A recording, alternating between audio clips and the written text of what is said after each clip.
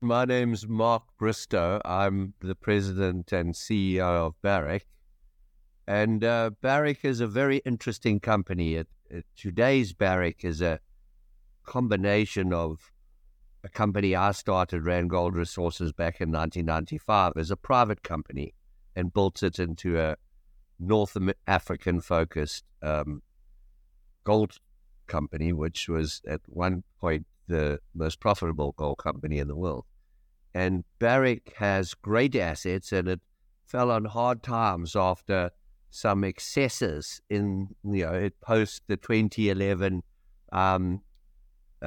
super cycle in the commodity space, and particularly gold. And so in 2015, I approached John Thornton, who was the chairman then, and said, if we're going to fix this, if you'd like to fix Barrick, maybe we should talk to some people who've done it before.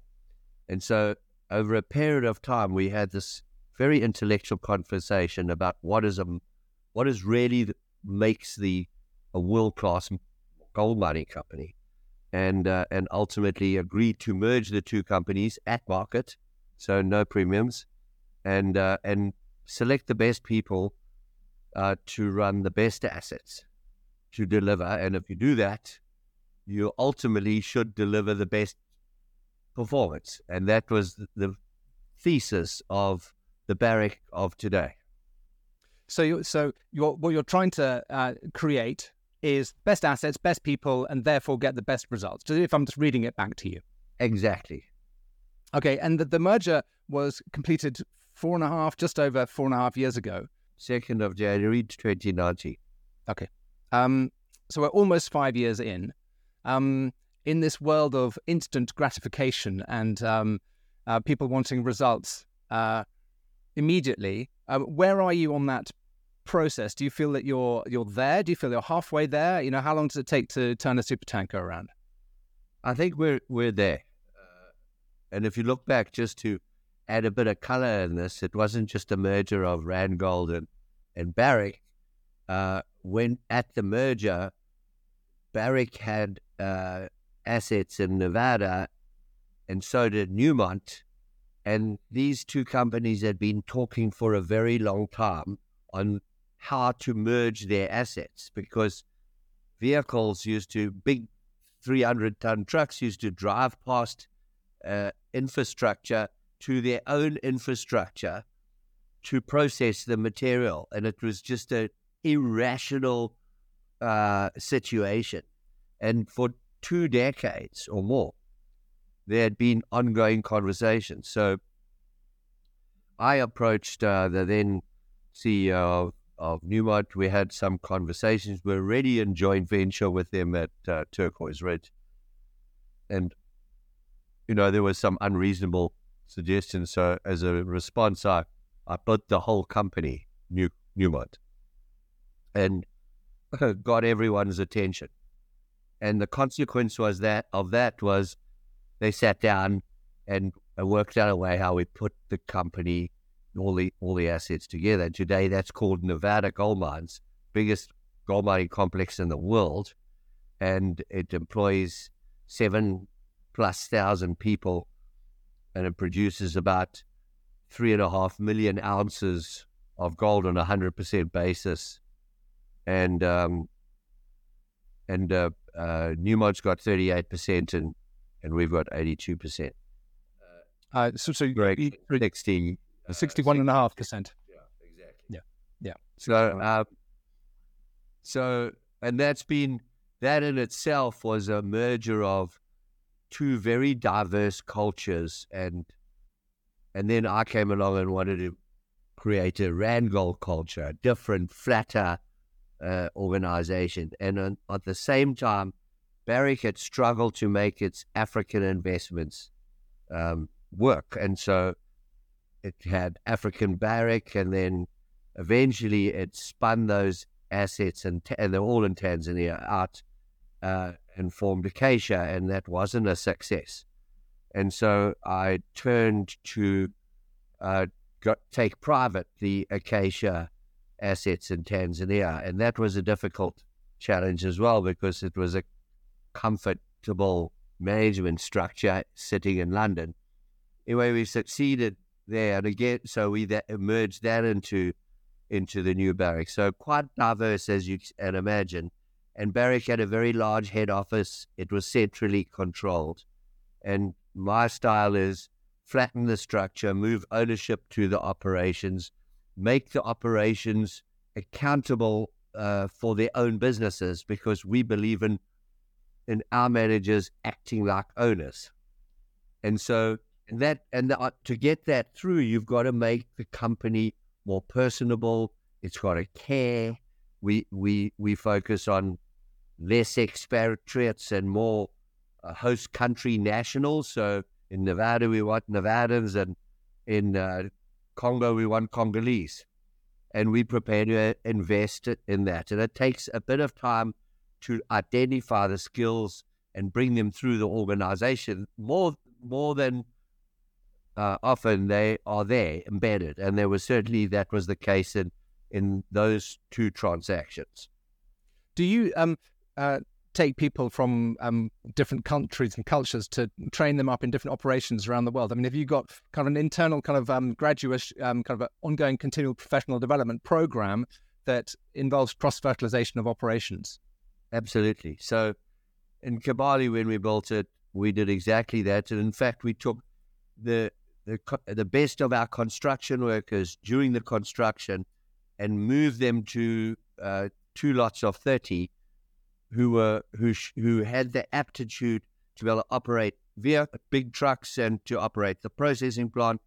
And we sent them to our mine in Ivory Coast and the mine in Mali, and they worked there until they were able to actually operate, do the job themselves. And they then came back to Kibali in the Congo and were part of the commissioning team. And so and it's important, it's a good question, because in all our mines around the world, our workers go home every night. So the community is very much part of our organization. And wherever it is, in whatever country we operate. So far, you've described how you've brought the Rand Gold culture to Barrick. But now that your market capitalization is 29 billion, 30 billion, whatever it is, it's a big number. You're producing more than 4 million ounces of gold a year, plus around 200,000 tons of copper a year. You know, it's a very different, it's a different sized animal. It's a very different sized beast. What's the, for example, when you're driving a small vehicle, you drive differently to when you're driving a big vehicle. You know, you just change your behavior. What is the cultural difference that you've had to learn and adapt to cope with or adjust to the bigger size vehicle and the bigger market capitalization and the bigger numbers? So it's interesting. You know, one of the criticisms when we announced the proposed merger was, could I transport the Rand Gold culture into a global organization?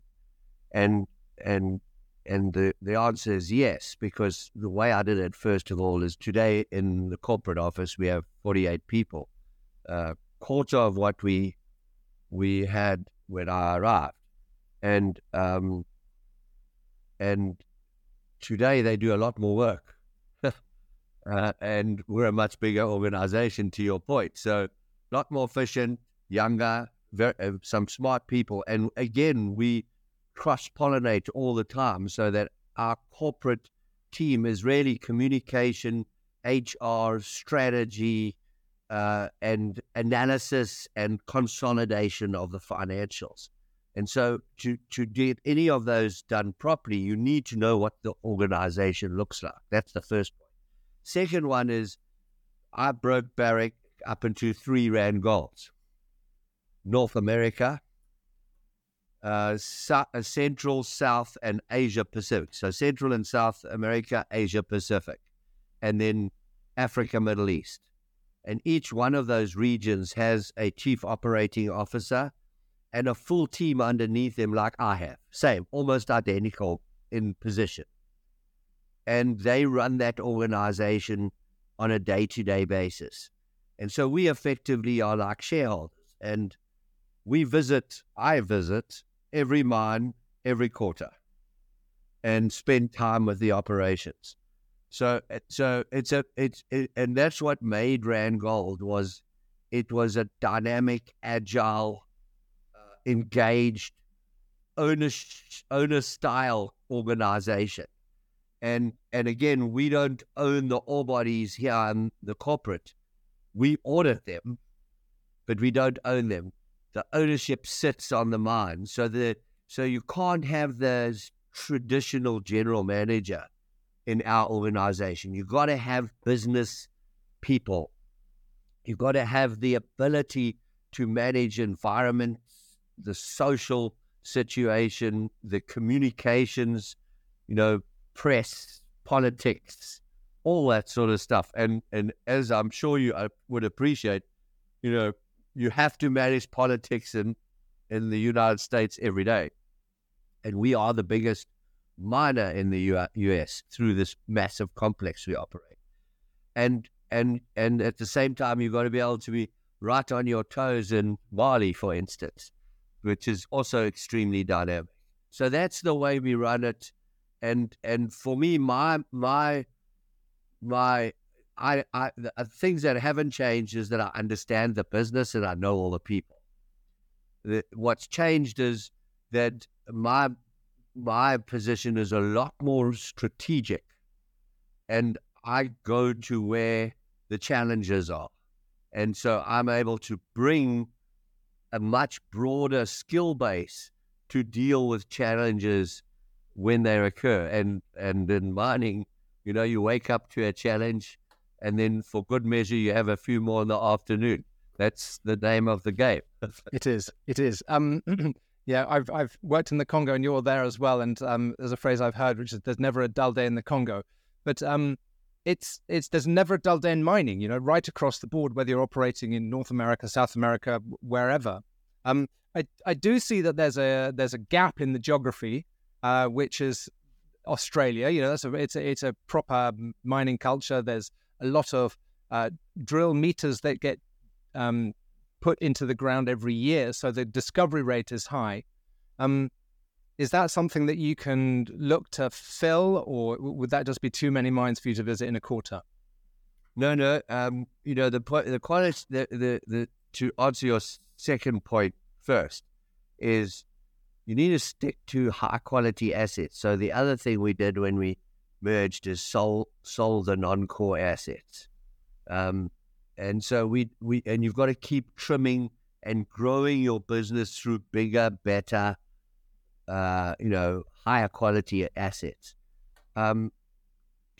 Australia, when I took over, we owned 50% of the super pit along with Newmont. It wasn't working, and we weren't the managers, and in fact, I sold it. And Barrick at the time I got involved was as I said in my intro, was under pressure, and so it was withdrawing from everywhere almost, and I think conceptually looking to be in Nevada, but Nevada wasn't sustainable in that current form. So, and Australia is always a challenge for foreign investors generally. It's a very efficient market, very capable mining skills, exploration skills, and very highly priced. So, I've owned assets in Australia through my career, and so absolutely we'll go back there, but we'd have to go back there on the back of something of quality. And right now, that's to set up in Australia is not appropriate at the moment. But could there be a time? Sure. More importantly, I built Rand Gold by importing Australians into Africa to train the Africans. And so we have a very Australian-centric culture when it comes to mining, particularly mining, underground and open cast. Where, and when it comes to geology, I mean, most of our geology thinking comes from the UK, actually. And our geology group is stationed out of London because it's in the middle of the world, and it's easy to get to anywhere. And so we've tried to choose the best of the best. And if you want to go into copper processing, you need to understand and have ties into South America. But Australia too has been a pioneer in some of the new technology in milling, for instance, and flotation, etc. So we, as far as how we do our business, we're very much involved, and our PNG mine is supported through this Australian infrastructure. So whilst we don't have specific operations there, we certainly use it. Okay, thank you. That's really interesting. Just since we're talking about kind of skills around the world, exploration, that was always the lifeblood of Rand Gold. And I can see in your quarterly presentation and also in the presentation from the beginning of the year that you talk about your ongoing brownfields exploration.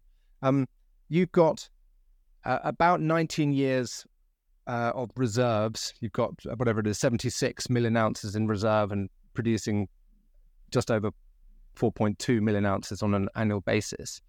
Do you see the greatest opportunity through brownfields exploration? And the other flip side to that is, does that mean that you're unlikely to be active in the market buying companies that come through? Is it more likely to be that you generate your own resource growth?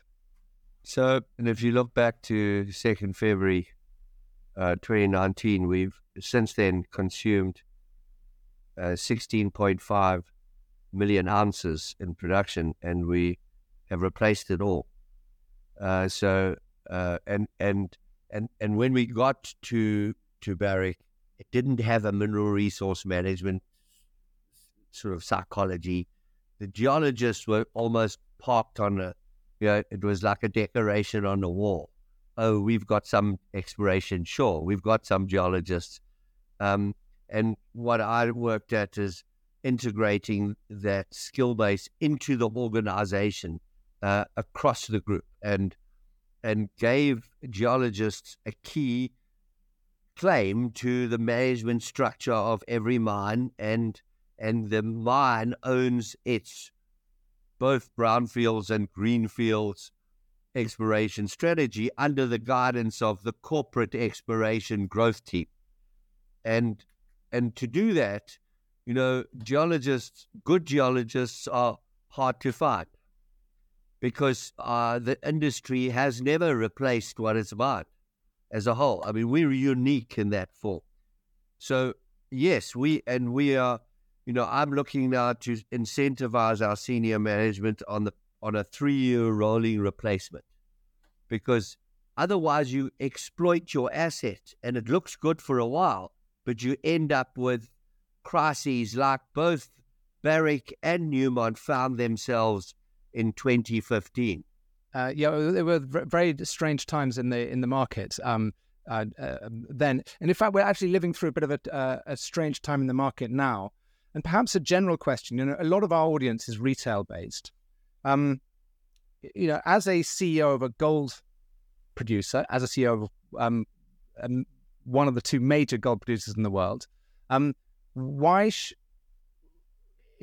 if a retail investor says to you, I want exposure to gold, what do you offer which is beyond, I don't know, an ETF or buying the index or just buying the metal themselves? Why should retail or family offices have a stake in a company like Barrick, or Barrick specifically, relative to other kinds of investment? So when you own gold in Barrick, you get, of course, the value of that gold. You also get a yield, which you don't do if you own gold in the bank or an ETF. And you, as we've demonstrated through my career, you'll get more gold because it multiplies as we build the size of the business. The key is to build it without issuing more and more stock.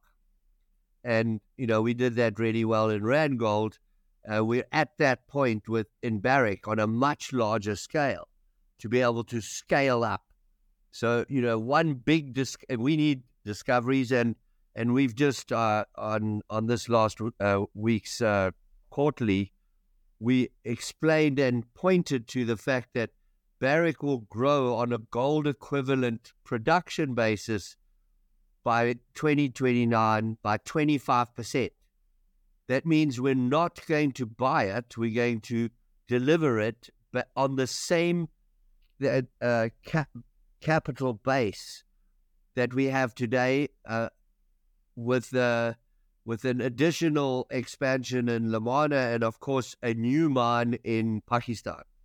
But we are building that. We're not paying premiums for that quality. And Pakistan has got 40 years life, and everything looks like we're going to have 40 years of life in Lamana. And Nevada will grow from about, on a 100% basis, about 3.2 million ounces to about 3.7 in the same period. So that's the point that you get from. And, when you get into this, and we had to do quite a bit of work to recapitalize the organization, which was selling assets to really keep alive. And, when I took over, there was $4 billion of net debt. We have no material debt anymore. We've got the strongest balance sheet in the industry. We've paid back significant returns to our shareholders through share buybacks, through distribution of capital, and also dividends. And whilst we are not a dividend-focused organization, I've always said that if you set out to be profitable, you'll always generate more money than you can spend.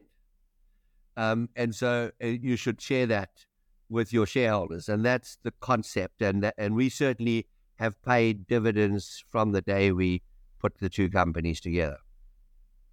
And just in terms of the shareholder, I mean, you've spoken very clearly about the culture of the two businesses that you've brought to the operations.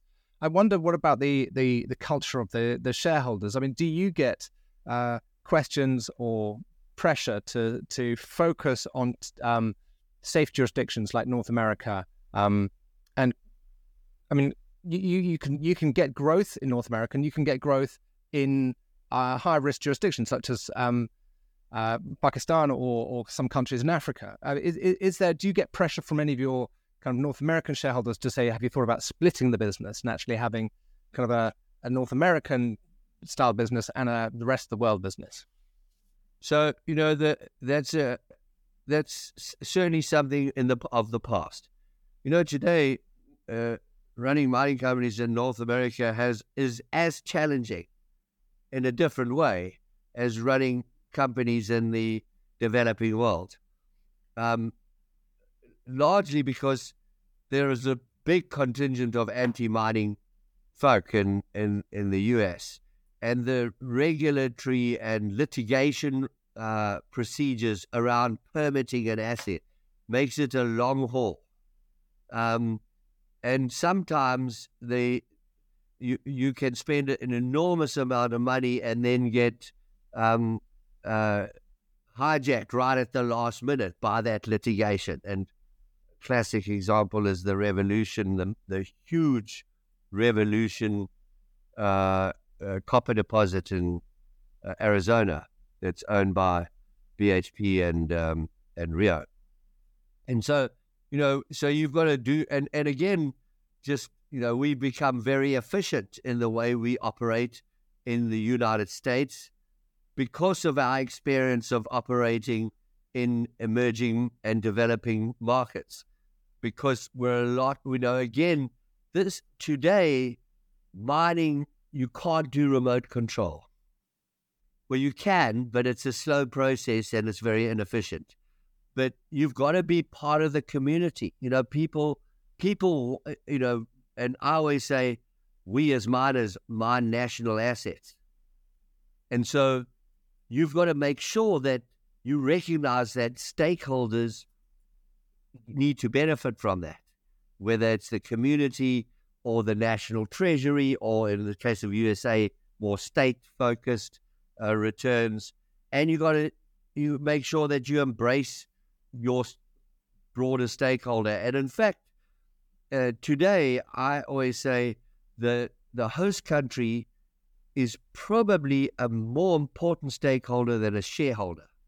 The shareholder is, of course, first in line on the benefits, but the host country often puts up a lot more risk or takes on a lot more risk in mining. When somebody comes into the country and says, "Trust me, I'm a miner. I'm going to exploit your assets and show me how I can do that." So we are very much a future-forward or future-facing organization, and to do that as well, you've got to embrace younger people, and since I've taken over at Barrick, we've our age profile is reduced significantly, because that's another thing. Mining has always been considered sort of an old style industry, and it's not really, and today you have to embrace all the aspects of modern life, and different visions and appreciations of things like the environment and social impacts. Yeah, absolutely. Well, Mark, I've been taking up a lot of your time. Thank you very much. It's been a wide-ranging discussion, which I think has been incredibly helpful. Perhaps by way of wrapping up, could you let's say we've got some viewers who are sitting on the fence, who are not sure what to look for in kind of Randgold's delivery. I keep saying it in terms of Barrick's delivery over the next 6 to 8 months. What targets would you like to kind of tick off so that any waverers might be convinced over the next 6 months or so? What are you aiming to deliver? So I think today we have all the key assets we need. Number one, we've definitely got amongst the best people in the industry. And number two, we've definitely got the majority of the tier one assets in the gold industry, and the two big copper projects that we're developing are absolutely tier one.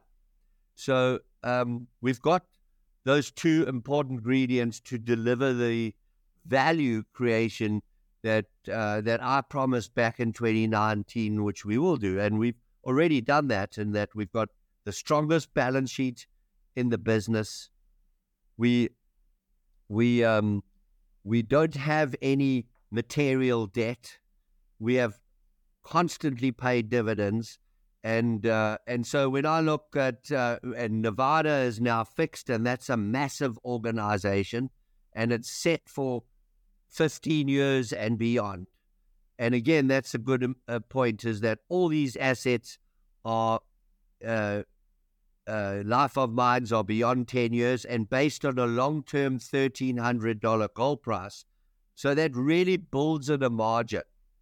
And so for me, if you want to have some of your investments in a place which is immune from being printed, like paper money or risked in a bank, owning the Barrick stock is the next best thing to owning a bar of gold.